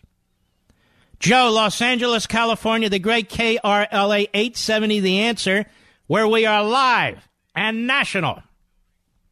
Fantastic. Hey, Mark, since the Democrats actually won the House by pretending to be moderate in all these Republican districts they won, it's time for Trump to reach out directly to those members who have pretended to be moderate, bypass the Democrat leadership of the House, and see if they will do it, if he can get enough of them to do a deal. He tried to do that today. He went past the leadership. He invited these moderates in, and the leadership pulled their chains. Not one of them showed up. If the RNC were really doing its job, the RNC would get into these districts and start right now exposing these phony moderate Democrats who won in these Republican districts and really put the heat on them politically. Absolutely. And at least right now we're exposing them, and they need to do that too. Let's continue to carry the torch for that as well, because I think it's a really strong point that we need to make sure we break the Democrats. And I'll tell you something else. People who live in these districts where the Democrats won in Republican districts, who had Republican members of Congress, you have a ton of power. If you call their offices and say, hey, look, I'm in your district, you're a freshman, and you're going to be out because you're carrying Nancy Pelosi's water. And many of you said that you were not even going to vote for her for speaker, and you did. So now you're lying to us twice. You're not a moderate. You're back in the most radical position possible. We want the border secured. Don't hand me you want the government funded first when we know Nancy Pelosi won't do it. And so the people who live in these districts in Orange County, in Northern Virginia, and other places across the country, in Pennsylvania and so forth, you have a ton of power. If the congressperson in your district now is a Democrat and prior to that was a Republican. And can I bring up one more thing I'm a little concerned about? Yep. William Barr is, I respected a lot of the answers he gave today, but he is just not the fighter that we need right now. He is obviously, I just think he's used to being in an era when... Well, there he is. The president's not going to yank him, I'll tell you. So that's not going to happen. But I will say this to you. Isn't it amazing, all these hearings? The nominee has to trash the president. Now, they don't do it explicitly, but you're not going to cut off any funding for Mueller, are you? And the president hasn't cut off one damn dime. Mueller spent whatever he wants to spend, as far as I know. No, I will not allow that. You know, we did that in Watergate. And the implication, of course, is, well, Trump might. Oh, you're not... are you prepared to be like General Mattis and walk away if you have a disagreement with the president? So throughout this phony process, they lay these questions out, And the nominee pretty much has to agree with the left. It really is repulsive. And he said he's not part of the Hillary lock-her-up crowd. And I'm saying, hey, man, these people that broke the law in the Obama administration are out there right now. They're out there right now racketeering. All right, slow down. So if Barr says, on the other side of the coin, yeah, I want to lock her up, that would make you happy, and what would happen? I'm just saying we need a lock. I know, you're shooting from the hip, but what I'm saying is, says, yeah, I want to lock her up. That doesn't serve anybody's purpose, because even the Republicans won't vote for the guy. What you're hoping is there'll be somebody who will pursue it, and especially take control of the damn senior level of the FBI. It is completely out of control, and we need to get to the bottom of this. He brought up this candidate because this candidate is a surefire nomination, perceived as moderate, perceived as stable. That was before he had such a sweeping win in the Senate. I think he could have brought up an attack dog like Chris Christie Chris Christie is not an attack dog. He's a fraud, in my humble opinion. He talks a lot. I think he would have been very dangerous. He would have been a showboat. And I think it was very wise that the president didn't pick him. Thank you for your call. All right, Ray, Livermore, California, the great KSFO, home of one of the biggest sanctuary cities in America, San Francisco. Go ahead. Oh, it's a mess. Happy New Year, Mark. Thanks for being there. You too, thanks. You're like a lifeline to us conservatives here in California. Like one of the previous callers, when Obama took over, my little small business, we've talked on the air before, I run my own business. I pay my own way. We took a 30% pay cut in the first year of Obama and a 5% pay cut the next 2 years after that. And nobody was knocking at my door asking about why the economy is so bad. Did anyone, Ray, knock at your door and say, how's Obamacare going to affect you? No, they didn't. Well, what they did was they told me it was going to be great. It was going to cost less. But, Mark, my plan today costs $2,300 per month for 3 people, 2 adults and 1 child. So Obama lied. Almost double. That's almost double what it was before Obama took over. And as for these government employees, Nancy Pelosi said, don't call it unemployment, call it fun employment, okay? Just have some fun. Remember, that's what Wait a minute, when did she say that? She said that when the big unemployment sweep after Obama came through, there was a large unemployment number, and it kind of stuck for a long time. And Nancy Pelosi called it fun employment. Spend more time with your family. Learn how to paint. You can learn art. You know what? There's people out here who are struggling, Mark, struggling. And as the economic... And the media, of course, do not take their cameras to the private sector. The government destroys lots of wealth, lots of jobs, and lots of businesses. Thanks, Ray. Gotta go. We'll be right back.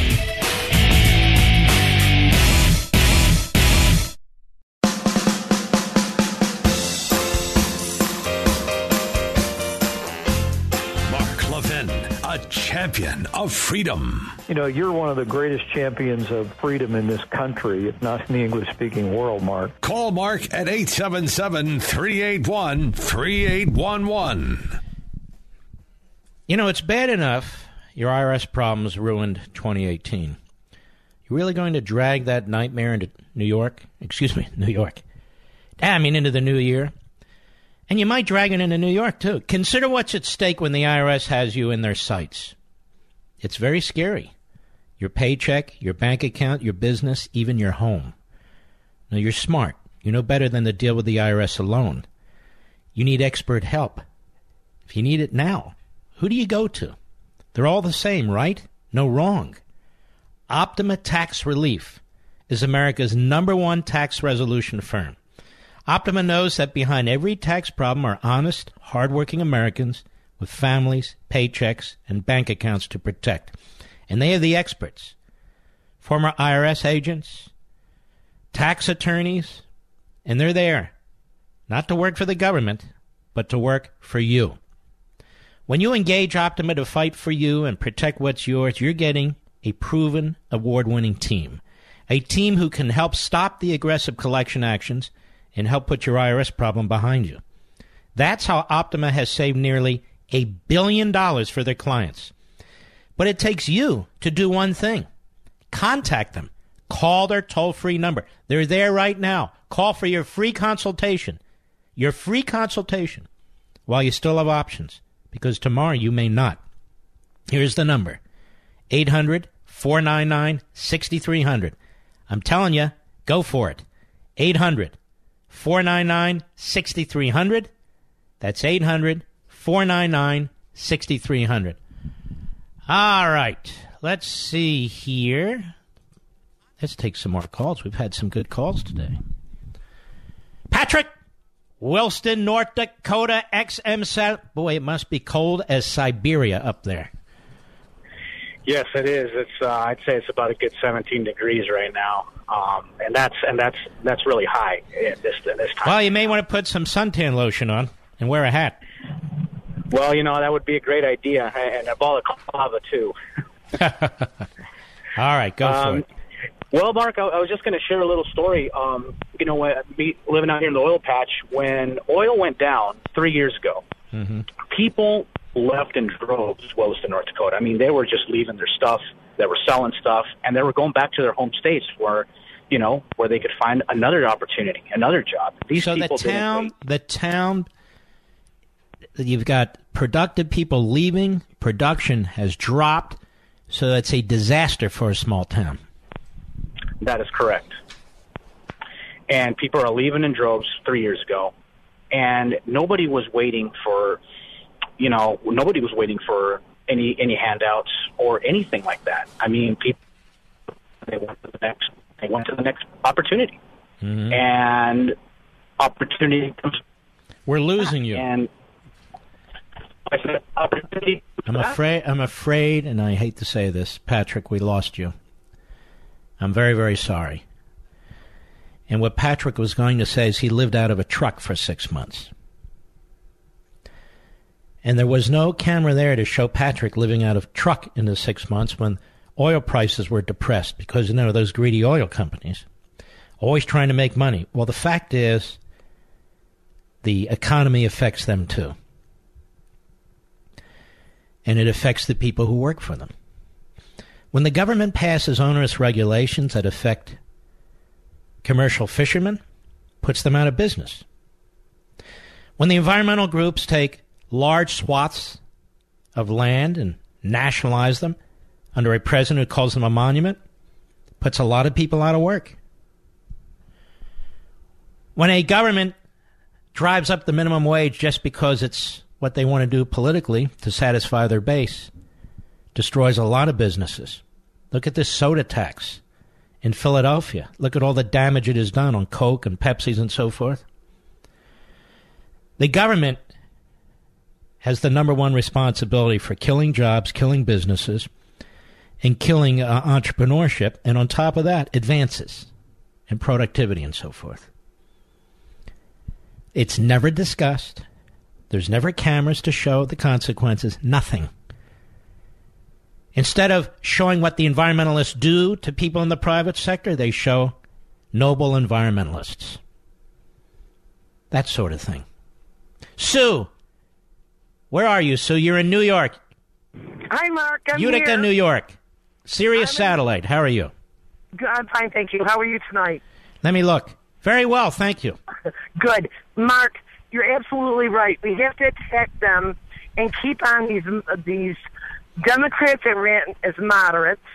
But I think the first thing that we have to do is we have to start at the local level. We have our Republican committee here in our area that's been totally infiltrated by Democrats. So we can't get anybody endorsed that isn't a Democrat. So we have to start fighting them tooth and nail. Well, what kind of a stupid local Republican committee do you have that has bylaws in place that allows them to infiltrate and take it over? Yep. Mark, it was unreal. We had people on the committee with Democrat signs up for our Congress, against our Congresswoman, Claudia Tenney, who was wonderful. And they were supporting the pro-abortionists who just happened to co-sponsor the latest abortion bill that's on the floor, that will be on the floor. Let me ask you a question. Why are Democrats obsessed with abortion? It's their number one issue. They are obsessed. They want to expand it beyond comprehension. They want to fund it, every cent of it. They want it to be available like fast food is available at McDonald's and Burger King and so forth. What is this sickening obsession with abortion? Well, you know what? I think that they have monetary, they have revenue coming in. That's the only thing that I could think of that would even. Or maybe they are so devoid of faith and so prayerful of secularism that they simply have lost their way. This bill that our Congressman Brindisi had put forth is so egregious that it would make you vomit.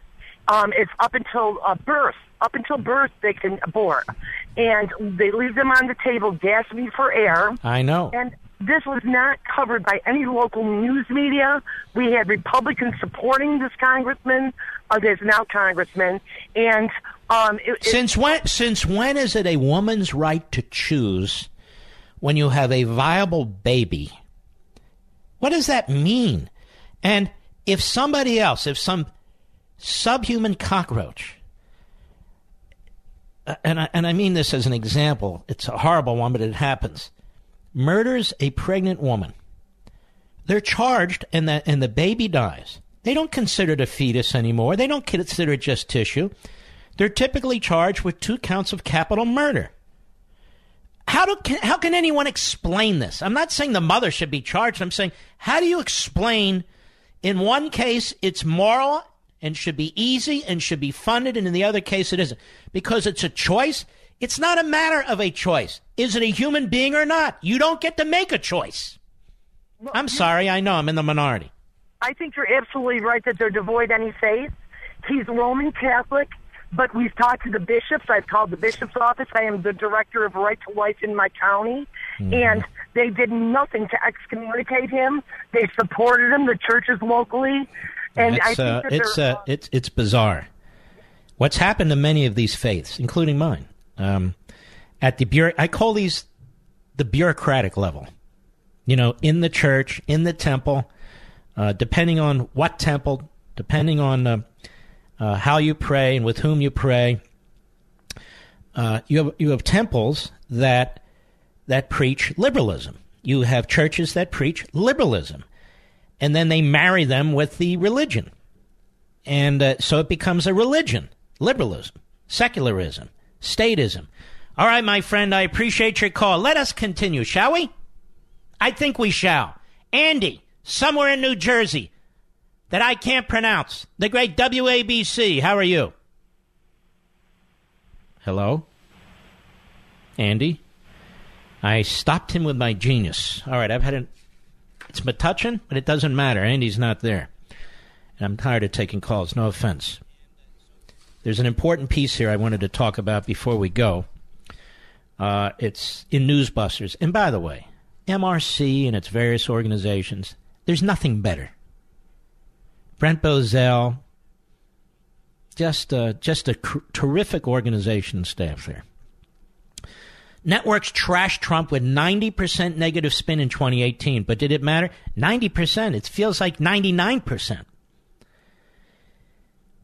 Rich Noyes, at the midpoint of Donald Trump's first term, the establishment media's obvious hostility shows no signs of relenting.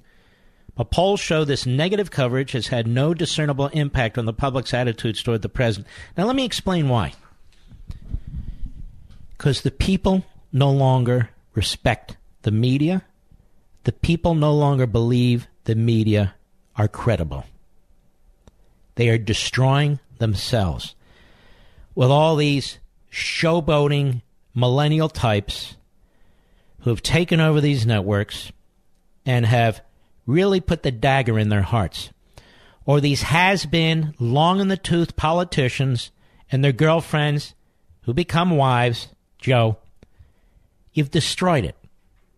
And so maybe a few more years and so forth of oxygen. But I believe this whole area of the media is changing. It's going to change. It's going to have to change. It'll continue to be balkanized, but it will move from these old platforms into different platforms, newer platforms we can't even imagine right now. But you have an entire generation that doesn't really watch TV, doesn't really listen to the radio, who do things differently. I think even beyond podcasts, there will be other things that we just can't figure out right now. Oh, A beautiful woman just entered the bunker. Looks like my wife. And it is. What do you think? I'm Jeff Bezos here? No. I'll be right back. Mark Levin.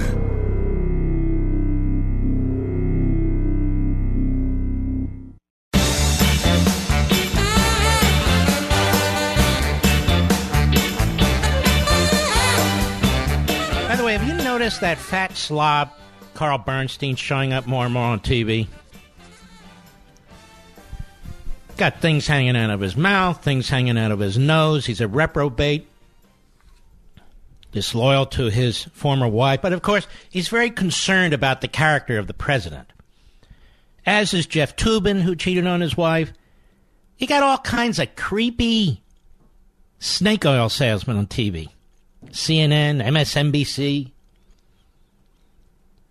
Hey, everyone, 2018 is in the books, which means that turkey neck and double chin are not getting better by just ignoring them, right? Fortunately, they're probably getting worse. So if you missed out on Genucel's outrageous Christmas sale, today is the day. It's your lucky day.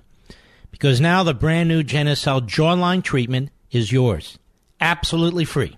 When you order the Genucel for under-eye bags and puffiness. But wait, here are also 3 free gifts that you will get for the next 2 weeks only. Next 2 weeks only. The Genucel Immediate Effects for results in less than 12 hours. The Genucel XV, our most advanced collagen builder anti-wrinkle treatment.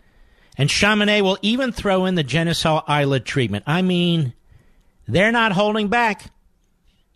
You just got to check out their website and give them a call. That's 3 free gifts, but you have to hurry. Call 800-SKIN-604. 800-SKIN-604.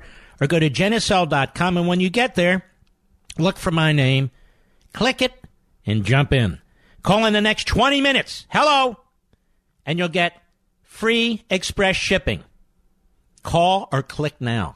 And hurry and get the free gifts for a limited time while supplies last. So I want to encourage you to do this. 800-SKIN-604, 800-SKIN-604, or Genucel.com, Genucel.com. What a great company. It really is. All right, let's continue. Kristen, Washington, D.C., the great WABC. Go. Yes, Hello. Mark. My husband is a federal employee. He Yes. is furloughed.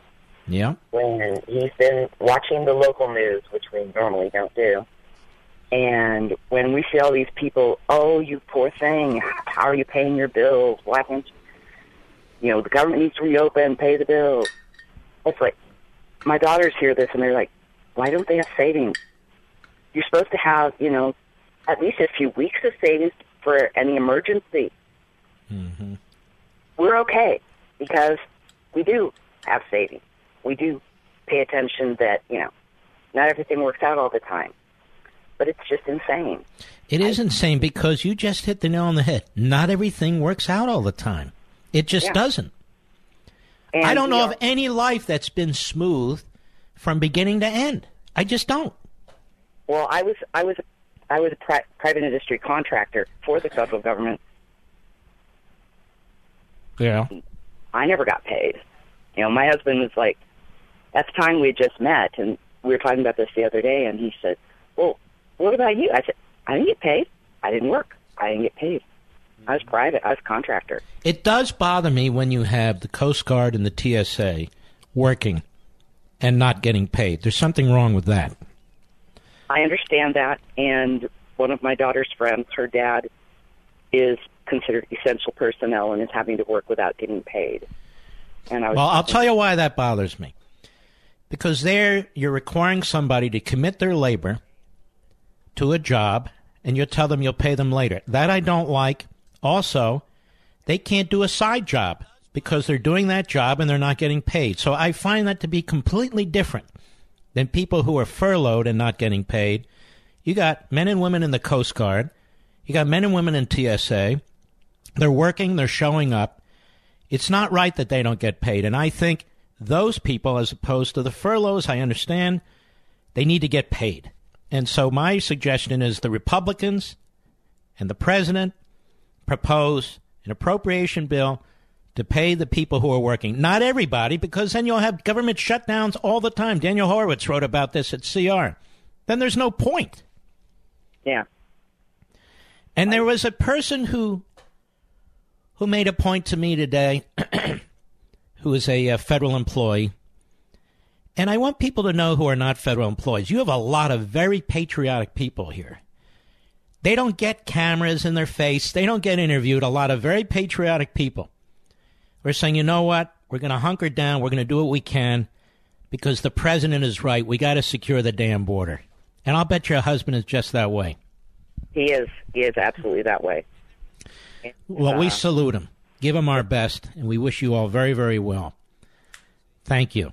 There's a website called Newshound. It's a radical left-wing kook website, and they like the fact that I mention them. But they have me up there, and they say, Mark Levin doesn't support federal workers, and, you know, that I'm rich and so on. I go, wait a minute. I have no control over what's going on. Nancy Pelosi has a lot more money than I do. And that big dumb husband of hers, Paul. She's the one in control of the appropriations process. Don't let the leftists, you know, have you chasing other things or looking in other places. The buck stopped with Nancy Pelosi. The President of the United States cannot independently appropriate. Nancy Pelosi must appropriate. And she has. And she has specifically cut out the wall. Because the Democrats now stand for open borders and everything that comes with it. That's the problem. Ladies and gentlemen, I want to thank you for listening to the program today. We have a great Levin TV if you want to check that out, 844-LEVIN TV. I will be here tomorrow. Thank you for watching my Fox show. Ratings were very, very high. And I will see you tomorrow. Take care.